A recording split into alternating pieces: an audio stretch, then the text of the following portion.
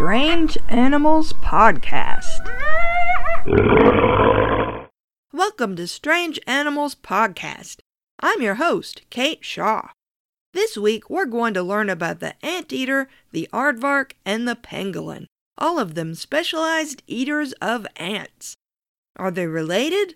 How do we tell them apart? The anteater is a South and Central American animal related to sloths and, more distantly, armadillos. The aardvark is an African animal related to several rodent-like animals, including the golden mole, which is not a mole, and the elephant shrew, which is neither an elephant nor a shrew. Although, as it happens, the elephant shrew is actually related to the elephant. So is the aardvark, although these connections are pretty darn distant. The pangolin is an Asian and African animal that's not very closely related to anything. Let's start with the giant anteater. The giant anteater can grow over 7 feet long if you include the tail, or more than 2 meters. It's brown and gray with markings that look like Go Faster stripes. Its head is small and elongated. You know how a cartoon character can cram its head into a bottle and its head stays bottle-shaped? It kind of looks like the giant anteater did that. Its snout is shaped like a tube, with nostrils and a tiny mouth at the end. It can't open its jaws very far.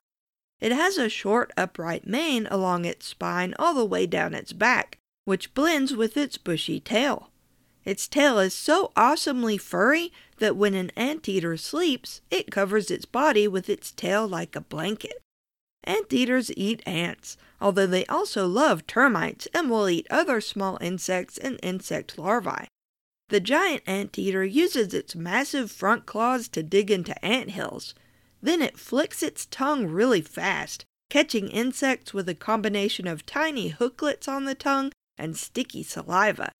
An anteater's tongue is over 2 feet long, or 60 centimeters, so long that when the anteater isn't actually eating, the tongue rolls up at the back of its skull. The base of its tongue is attached not to its throat, but to its sternum, also called the breastbone. A feeding anteater eats as many insects as it can catch in a minute or two, then moves on to find a new anthill.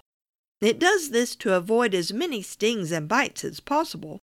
To conserve energy, the anteater's body temperature is low to start with and drops when the animal is asleep. The anteater doesn't have teeth. It crushes insects against the top of its mouth before swallowing them, and its stomach acts like a bird's crop. The anteater may deliberately eat sand or grit the way birds do to help pulverize the insects it's eaten. Its eyesight isn't very good, so it hunts mostly by scent. The giant anteater knuckle walks on its forepaws because its front claws are so big. When it feels threatened, it will rear up on its hind legs and spread its forelegs so it can slash with its claws. Anteaters can kill jaguars and other predators, including humans. Occasionally, anteaters will fight over territory, especially males. Sometimes during a fight, one anteater will climb on the other one and ride it around, which probably really annoys the anteater that's being ridden. The female anteater has one baby at a time, which rides on its mother's back until it's big enough to keep up with her on its own. Its markings blend in with its mother's so predators don't notice it. So that's the giant anteater. Now let's look at the aardvark. The aardvark is about the same size as the anteater and also eats ants, termites, and other insects. It has a long head, but unlike the anteater, it does have teeth. The incisors and canines it's born with fall out when it's an adult, and it never regrows them, but it does retain its cheek teeth. The teeth are small and grow constantly throughout the aardvark's life, since they wear down quickly due to the lack of enamel. The aardvark isn't super furry like the anteater. Its body is shaped something like a pig with a long tail, and it has sparse hair and long ears, whereas the giant anteater has small ears. It's mostly nocturnal and sleeps during the day in its burrow, where it's cooler. While it doesn't have huge claws on its forefeet, it does have tough hoof-like nails that it uses to break apart termite nests and dig burrows.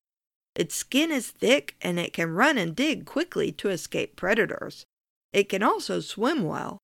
The aardvark has a good sense of smell and hearing, but its eyesight isn't all that great. Its snout is more pig-like than the anteater's, with large nostrils protected by hair. Its tongue isn't as long as the anteater's, only about a foot long, or 30 centimeters. In addition to ants and termites, the aardvark eats one other thing, a fruit called the aardvark cucumber. It's an actual cucumber, a round fruit about the size of a small child's fist, but the fruit grows underground. It has a water-resistant skin that keeps it from rotting while it waits for months for an aardvark to dig it up and eat it. The aardvark is the only animal that spreads the aardvark cucumber's seeds. Researchers think the reason aardvarks have teeth at all is to eat these cucumbers, and that it eats the cucumbers because of their high water content. The seeds travel through the aardvark's digestive system, and since the aardvark buries its poop like a cat, the cucumber seeds are all ready to sprout. Female aardvarks have one baby at a time, which stays in the burrow until it's old enough to follow its mother around. The aardvark ranges widely while it searches for insects, and if it encounters a predator, it may dig a burrow to hide in. It can dig a burrow the length of its body in only about 5 minutes. Sometimes it will dig a temporary burrow to rest in. Empty aardvark burrows make great homes for other animals, from warthogs to various bird species. Even a type of bat roosts in old aardvark burrows. So that's the aardvark. Now let's learn about the pangolin. At first glance, the pangolin looks nothing like its ant-eating friends from other lands. It's a mammal, but it's covered in scales except for its belly and face. Sometimes it's called the scaly anteater, in fact. Its sharp-edged, overlapping scales are made of keratin. When it's threatened, it rolls up in a ball with its tail over its face. The pangolin's body shape is very similar to the giant anteaters and the aardvarks. There are a number of species in 3 genera of the family Monnidae, but we'll look at just one today, the Indian pangolin. It lives in India and surrounding areas and is about 4 feet long or 120 centimeters, including the tail. It has a humped back like an aardvark, small ears like a giant anteater, and like both of those animals, its legs are relatively short. Its muzzle is long with a nose pad at the end. It has a long sticky tongue and it has no teeth. It's nocturnal and lives in burrows, and it uses its big front claws to dig into termite mounds and ant colonies. Like the others, it has poor vision but a good sense of smell. It's mostly solitary and gives birth to one baby at a time, or rarely twins. The baby rides on its mother's tail, and if she has to roll up to protect herself, she holds her baby against her belly and rolls up around it. That's the cutest thing I've ever heard. Newborn pangolins have soft scales. There used to be an enormous species of pangolin in Asia, whose remains have been found in Java, India, and other places. The bones date to around 45,000 years ago, but we don't have enough remains to get a good idea of when the giant Asian pangolin actually went extinct. It was probably around 8 feet long, including the tail, or almost 2.5 meters. People native to an island called Rintia in Indonesia tell stories about the yeo, a scaly animal 10 feet long, or 3 meters, that sounds exactly like a giant pangolin. So it's possible that these giant pangolins didn't die out until humans encountered them. Unfortunately for the pangolin, its scales make it sought after by humans for decoration. People also eat them. In some countries like Vietnam and China, pangolin meat is an extremely expensive delicacy, which means poachers can get a lot of money for them.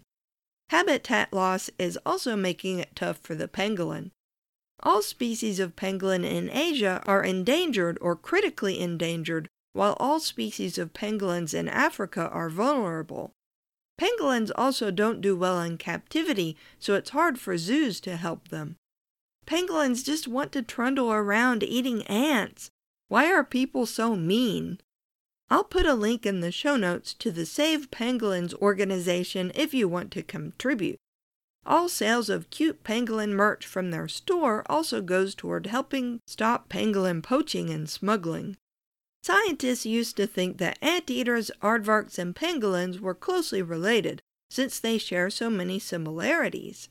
Instead, they show convergent evolution, where they inhabit a similar ecological niche and therefore evolved to look similar. You know what the pangolin is most closely related to? Carnivores, including dogs and cats and bears. So it's probably safe to assume at this point that if you want to eat mostly ants and termites, you need a long, thin snout, a super long, sticky tongue, and big claws for digging. Personally, I would rather have pizza.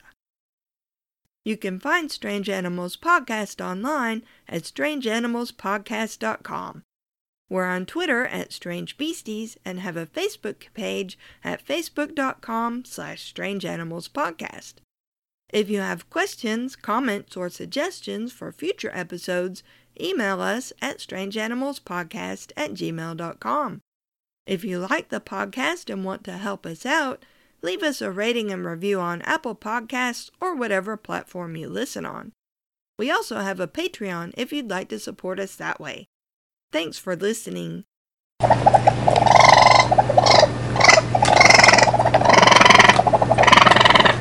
So it's possible that these giant pangolins didn't die out until humans encountered them. Surprise! We killed them, probably.